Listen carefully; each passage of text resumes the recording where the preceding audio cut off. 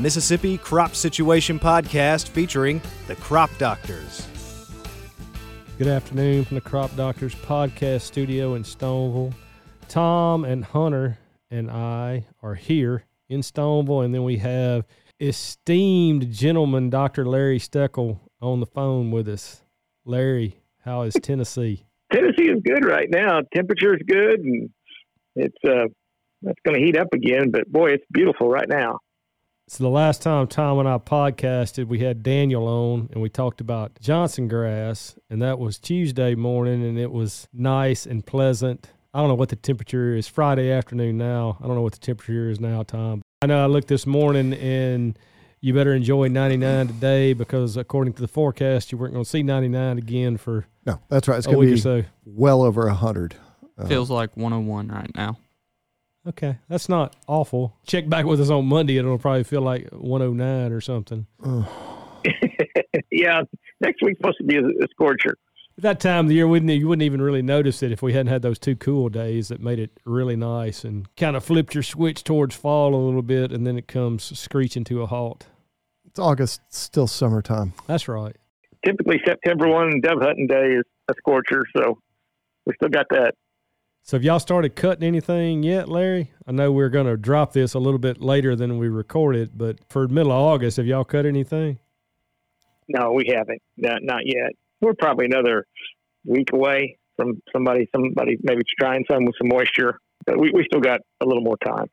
They really are getting into the corn this week, and that'll continue on to the end now, I'm sure, because you see some beans that have been desiccated, and those acres will pick up. So we'll be cutting from now till they get done.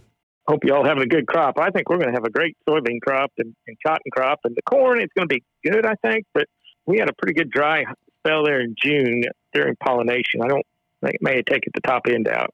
Hunter, what you think about the rice? Everything looks good. I didn't expect it to look this good with the heat we went through, but so far everything looks good. We'll see in the next week or two. I saw some yesterday. The levees had been flattened out, and definitely quite a bit that's been drained for sure. I think we've got a couple of guys starting today. Maybe a few started yesterday. But next week I think is really when we'll kick off with rice harvest. Of course, by the time folks are hearing this, it'll probably be full bore by then because we are going to hold this one for a week or so after we record it. Larry, I always like to ask you something kind of weird. And I'm not going to ask you anything weird this time because I didn't think about it prior to. So I'm going to ask you a question I've been asking a bunch of guys this summer because it always either makes me chuckle or fascinates me what the response is.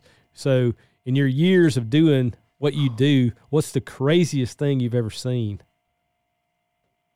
Oh, craziest thing. There's been a lot of them through the years that come to mind. I'm trying to think of one that really stands out. Oh, boy. One of the things that seems kind of crazy to me, and maybe I'm just not embracing change, is just, and I know y'all have been doing it, and we're starting to do it here, is the phenomenon of pushing soybean planting to the front of the row or to the forefront and kind of corn sometimes a little later. I'm still trying to get adapted to that. To me, that's kind of crazy, just that thought process, just decades of weed science work and agronomist work when I worked for Pioneer, and it was always corn went in the ground as hard and as fast as you could first, and then you thought about soybeans, and now that's kind of turned on its head, and I think that's kind of really interesting, that big a switch. Well, soybeans have elevated themselves to such a big degree in the time we've all been doing this. It's just not an afterthought anymore. It's a bona fide cash crop that's driving a train in a lot of cases. Yeah. Heck, Larry, back in the day, we used to plant those soybean sentinel plots to look for soybean rust in February some years, and you'd blow farmers' minds when the stuff was 6 feet tall and looked so great by the time he got to, sometime in July. They're like, maybe this early thing is a good idea. So you definitely, there's some of that pushed that envelope in some places. Of course, some of those places, you could be under a flood by the time he got there in February, so it wasn't like they were going to be able to get in the ground and do anything anyways. What's kind of interesting to me, Tom, is just, I guess maybe some of the fungicide seed treatments have drove this, but even up in Illinois, I hear them talking about planting in February, and I'm like, seriously? I mean, it gets cold there. It just surprises me how that's kind of become the thing to do now. I think the seed treatments have probably contributed some to that, Larry, because it definitely can help some of that cool, wet type weather situations. But some years, I think they might be starting a little too early. When I was growing up, soybeans were called poverty peas, which y'all are probably going to tease me and say that wasn't that long ago. That was a different era. It was a different era. That's right. Totally different era. That was a different. I got text messages about how long is an era after the last podcast, so I'm going to avoid that word. We're going to spin that one back up for you. You're only like 20, so it's not longer than that. 28.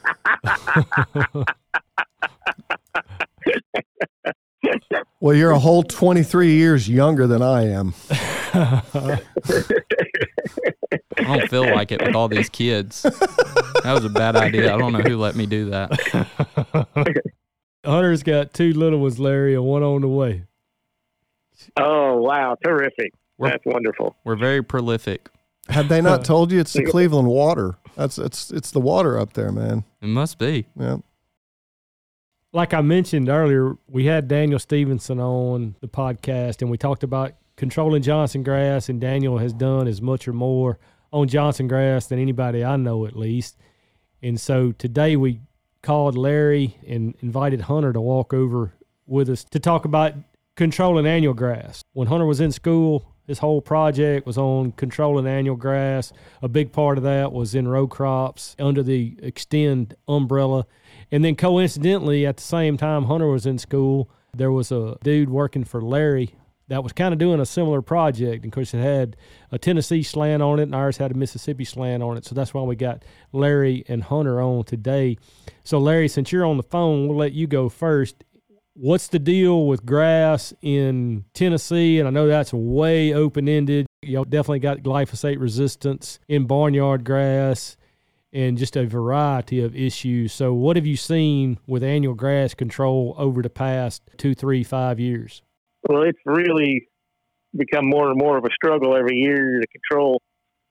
Really, it's kind of 3 different general species, but it kind of really started when the Extend crops started rolling, and it's gone from bad to worse. We were having some problems before that with Roundup resistance, but after the Extend crops came on, we started seeing it just really ramp up, and this year's been as bad as really last year, which I thought was kind of the worst year we'd had till then. But the one that by far I get the most calls on now is goosegrass. It used to be barnyard grass, or Hunter and I were talking about this the other day. One of the barnyard grasses, there's 3 different species we can find in the field here in Tennessee, but we'll just call it barnyard grass in general. But more recently, it's been goosegrass becoming a huge issue in cotton and soybeans. A little less so, seems like, in corn, but cotton and soybeans certainly. It's really been a problem. When we first, that was the first grass we confirmed glyphosate resistant. That's been 12, 15 years ago now. And it kind of kept spreading, becoming more of an issue. But boy, now you can just find it, seems like, about everywhere, and just overwhelming populations. Since I got some cotton fields last year and a couple this year that you drive by and you think it's a hay field.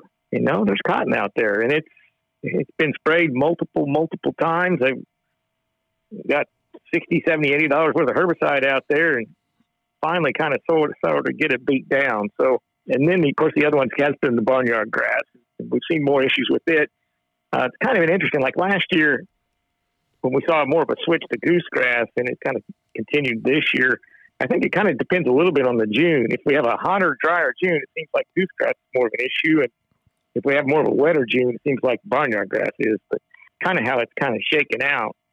And some of it's due to glyphosate resistance in both species, but a lot more of it has to do with the way we're managing weeds now in our auxin crops, particularly Extend crops, because we're seeing some antagonism clearly. And Clay Perkins did a bunch of work on this, and I know Hunter's done some as well. But what we're finding is some of the population that's out there is glyphosate resistant, but a big percentage of it is the grass is out there because of antagonism. We're seeing where dicamba is basically inhibiting the translocation of glyphosate and also even clethodim to getting where it needs to get in the grass plant to consistently kill it.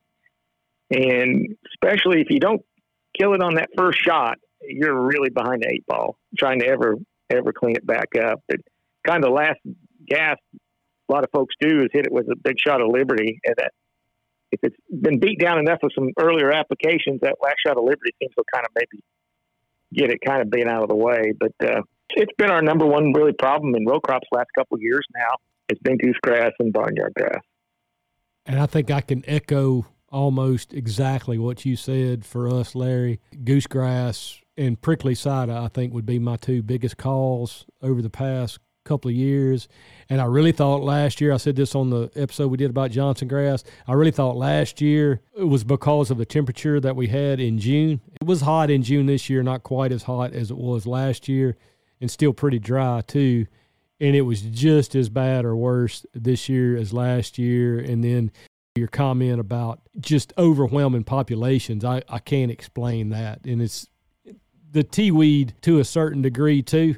We always had tea weeds, and then where did they come from all of a sudden in these numbers that we see them at now? And I put goosegrass in that same category. I don't know where it came from all of a sudden that dense. Man, we've had glyphosate resistance just like what you said. I don't remember what year it was, but it's a number of years ago that we knew we had glyphosate resistance and really didn't even worry about it much again after that outside of some isolated areas. And, man, now it is fast approaching being the worst weed that we have. Yeah, it's really kind of turned on its head. The main part of that, you don't have pigweed out there as competitive, and so the grass kind of gets an advantage there. But it's been kind of interesting because we got areas now where we're having struggles still in pigweed with dicamba. And what's interesting is in those fields where the pigweed's a problem, you don't see grass, and vice versa. In fields where grass is a problem, you really don't see pigweed. Something kind of fills that void, seems like, one or the other. We've dealt with the same problems in Mississippi since the dicamba crops were released. And from everything we've figured out, it's kind of like what you alluded to is, the dicamba is reducing the amount of glyphosate that we're getting in the plant and getting where we need to kill it. And so I think most of the work we did was try to figure out how can we get as much glyphosate where we need it to this point, try to control this grass, because this problem's just been getting bigger and bigger for us over the past few years. Hunter, was it you that I heard say kind of maybe looking at different glyphosate formulations, if there's any advantage to one over the other? That was kind of new to me.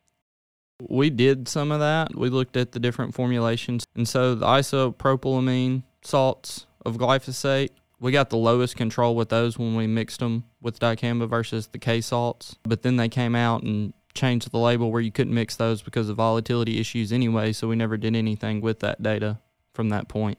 Okay, got it. Hunter had a lot of stuff that he did, and when he was in school that really had never seen the light of day. He really did enough for 2 degrees. I don't know how many. 24. I did it again. Good Jason Lord. went from sitting at the microphone to all of a sudden the chair just decided to push him down to the floor. I hit the button on the chair with my foot, Larry, and I sunk. Well, is that still the case, Hunter? I mean, you really can't then talk about any of those things because they've changed the dicamba label? I mean, we could talk about them. I don't see anything wrong with talking about it. It's just not useful from a practical standpoint because you can't do it in the real world. And then the one we saw the very least control with was actually a mix of the K salt and the isopropylamine salt. So it was kind of half of both. And we got really low control with that one with the grasses. That's interesting. There was one day I was trying to figure out what was going on and digging through the web, and I found a paper from like the 90s, and I actually had to take it in Jason's office to try to figure out what they were saying. Era. 2 eras. Essentially, dicamba is a salt. It's positively charged. Glyphosate is negatively charged, so they bind, and then the glyphosate becomes inactive. So when you mix those in the tank, you lose a little bit of control there. And so that we went from there and then built on that. So when you put them in the tank together, you lose 7 or 8%. With the nozzles, when you mix them, you do lose some control. When you go down to a TTI, that might be another 4%. Yeah. It wasn't that great. And then when you start cutting your GPA, so we didn't see any different with the 10 GPA versus a 15, but when we went down to 5, we lost another 10% control. Everything you added to that tank, you kept losing control. Residual herbicides, we lost 3 or 4% there. So we never really teased anything out to say it's exactly this. It was just a whole lot of stuff that could combine that gets us to that 50% control. Oh, yeah. And then the DRAs, they drop you another 5%. Yeah, so it's just a compilation of stuff, Tom, that just piles on. Well, and then what's your best option? Because if you don't have a crop in the field that's going to be tolerant to glufosinate, what are you going to come back with as a second application if you need to make a follow-up application? So 2019, we didn't kill very much of grass at all. The next year, it wasn't as hot and dry, and we killed a lot more grass. So I think when you're mixing them, and that plant's not stressed and you can get more of that glyphosate in the plant, stomata's open, glyphosate's getting in the plant, getting around in the plant. It's actively metabolizing the herbicide, moving it around. We got better control, but when it gets hot and dry and that plant starts to shut down to conserve, that glyphosate doesn't get in there as much, and then we get reduced control. In a year like that, you can split them out and get better control, but a year where, we've got normal cool temperatures, regular rains, if you put them together, we don't see that antagonism. And that's one of the reasons it's been hard to tease out, because doing field work, you never know what the weather is going to be like. Yeah, you sure don't. Can you go so far as saying it's a time of day application? Would that have any impact on that? I hate to raise that type of question. A lot of that work has been done. Tom, Larry, and I were involved with a project on that with Liberty many years ago. And a product like Liberty, certainly time of day makes a big difference. I've seen stuff with some of the auxins, not under the umbrella of Extend or Enlist, but just auxin response, and there's some effect. But then with something like the auxins, you got to balance time of day with wind too. That's right. And the tendency for us to have higher wind in the middle part of the day. And then working in rice the past 2 years specifically, one of the things that I've seen a lot is artificially high pH from our groundwater having high bicarbs in it. And so I got to wondering about that and looking into it. There's been a lot of work shown where glyphosate actually is hydrolyzed, I don't know if I said that correctly, into a different molecule when it comes into contact with bicarbs. And so it's less active if you've got groundwater with high bicarbs. So that was one thing we never looked at that might be interesting to go forward with, is our water quality that we're using to make that spray solution. And that's not even falling under the category of hard water, which we know from years gone by, glyphosate doesn't do well with hard water for sure. So, Larry, what is the strategy in Tennessee for managing these populations of grass, resistant or not? And the biggest one that I've been promoting, and some folks have done it and had really good success with it, most folks are reluctant to do it, is to not try and kill the grass with the dicamba application. So, even leaving Roundup out of the tank and spraying it 7-10 days later. And I've had a lot of folks have great success doing that, not putting them both in the tank together. And had some of them, call me up. I imagine you all get the same thing. If your recommendation works, you usually don't hear about it. If it doesn't work, you hear about it. That's right. So, but I've actually had a couple of farmers call me up that I didn't remember Roundup worked this good on grass, just putting it out by itself. So that's been probably one of the more effective things as far as recommendations to try and control it. The other is, and I know you all have tried it too with varying deals of success, is adding some clethodim in with it. That does seem to help some, but it's still, it isn't the entire answer trying to overcome that antagonism. Hunter even had one year where the clethodim hurt. It was pretty significantly hurt the control. It was 10% worse or more when we added clethodim. That's interesting. Didn't happen all the time, but that did happen to us one year when he was doing that project. And I think the clethodim has been the way that we have gone with it, Larry, but we're also creeping big time on the rate with that product. We're getting up to some, what you would think would be pretty crazy rates for an annual grass. And like you said, with varying degrees of success. Here's something that I thought about while we've been talking, Larry.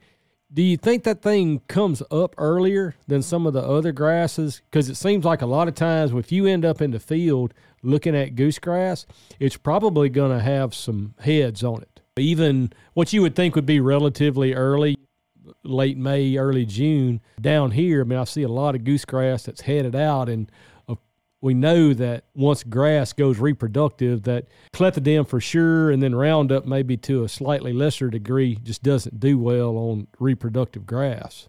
Yeah, I think there is something to that. It does seem to jump out of the gate quicker than a lot of the others going maturity. And that's the thing that's been interesting about this whole thing.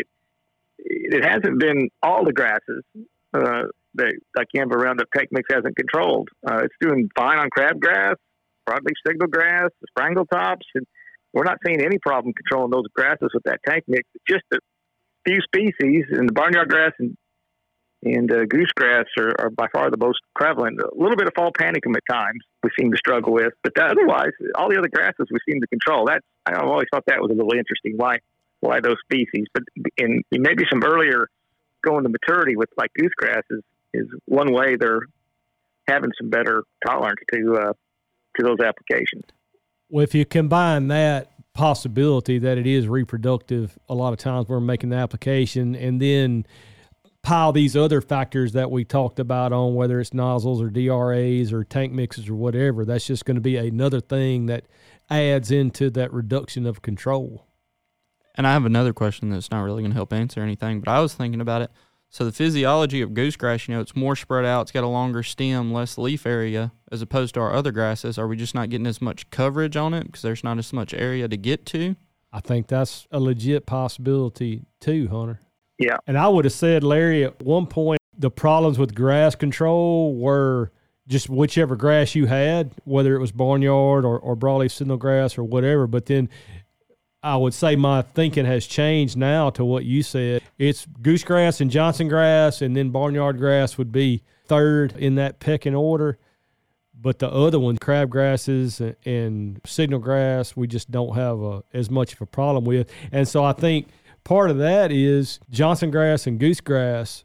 If you just took all these factors that we've been talking about and put them to the side, those are two of the harder to control grasses to start with. And then you put it in some suboptimal conditions, whether it's these mixtures or weather or growth stage or whatever. And then that switch between control and not control is just a lot tighter when you've got a species like that that's inherently difficult to control to start with. Yeah, that's a good point. That is a good point. I know it's been interesting going from, pigweed to the grasses being such an issue, and they really haven't gone anywhere. We had a little bit of problem, it seems like, and this is some stuff Clay did, but we're seeing pigweed develop ever more tolerance to dicamba. Well, we're starting to push the rates. And what we found is when you start pushing the rates of dicamba, the antagonism that it causes lasts longer in the plant. It takes longer to wear off. So, if you're using, the gallon to 10 ingenia rate, that antagonism, at least from clay stuff, is wore off about 7 days.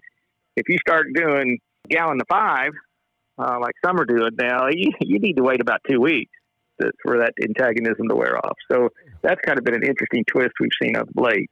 And 2 weeks in that time of year, man, when you got more than likely good moisture and certainly good heat unit accumulation, I mean, your growth rate, regardless of the weed species, is going to be pretty good. Pushing an application out 2 weeks later, the odds of you getting acceptable control is pretty low. Are not good, yeah. And that's even if that works as good as it's going to work, its ceiling is lower at that point because you got such a bigger target plant. Oh, exactly. It's working against you. Pushing the rates on dicamba, I think you're probably really better off to try and target the grass first. Then you could probably wait 3 or 4 days and spray your pigweed. But if you are going to swap up the applications, but a lot of folks, just because of the logistics, they just dump them together and go. Yeah, and that's the other thing. I struggle to call it antagonism because it's not just dicamba; it's everything else. Like Hunter was describing. Yeah, it's a bunch of different things. It's not just the herbicide interaction. Yes, I mean the antagonism. That's an actual interaction in the plant. I started to say chemical reaction. I don't know if that's necessarily the right thing, but that's going on in the plant. It's antagonism between those two active ingredients. This other stuff is in the tank. Yeah, it's either an interaction in the tank or it's an interaction before the herbicide makes it across the cuticle into the plant. It all works together to reduce control, but it's not textbook antagonism. I think that's why we call all my stuff reduce control instead of antagonism. Yeah, that'd be a better description. Can't you add AMS to do something to your water quality too? Yeah, it'll bring the pH towards neutral, right. It affects the volatility of dicamba because it changes the pH of the solution. So you can't put AMS with dicamba, but you need AMS with select to get your pH right with that mixture in most cases. And you may need that with the water then to alter your pH automatically. Isn't that depending on your water source? And getting the most out of your glyphosate is a moving target, essentially. It really is.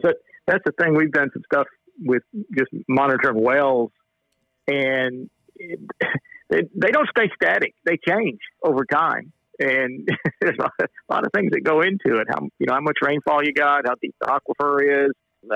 It's surprising how big a swing you can get in pH or, some of the other factors that they'll get in it. Municipal water treatments change. Yep. Oh, that's right. Exactly. I hadn't thought about that, but that's exactly right. They do change. I didn't realize how much change you get just over time. And like Hunter said, it's not really that predictable what you're going to get.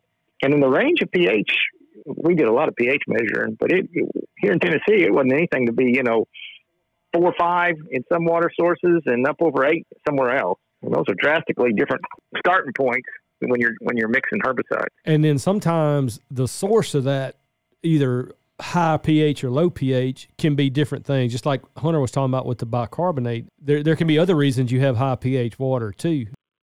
Exactly, the bicarbonate. You kind of got to know what the cause of your pH being out of range is too. Yeah, you really can.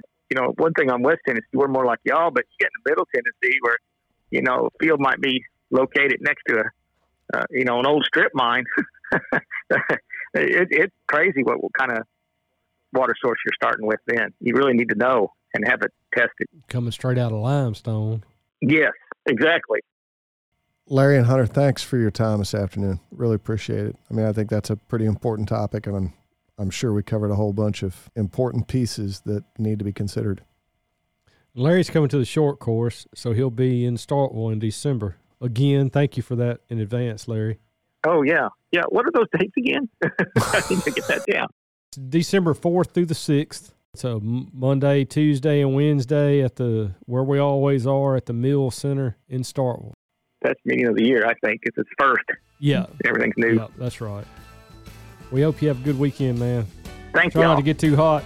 All right. Y'all too. See you, man. The Mississippi Crop Situation Podcast is a production of Mississippi State University Extension.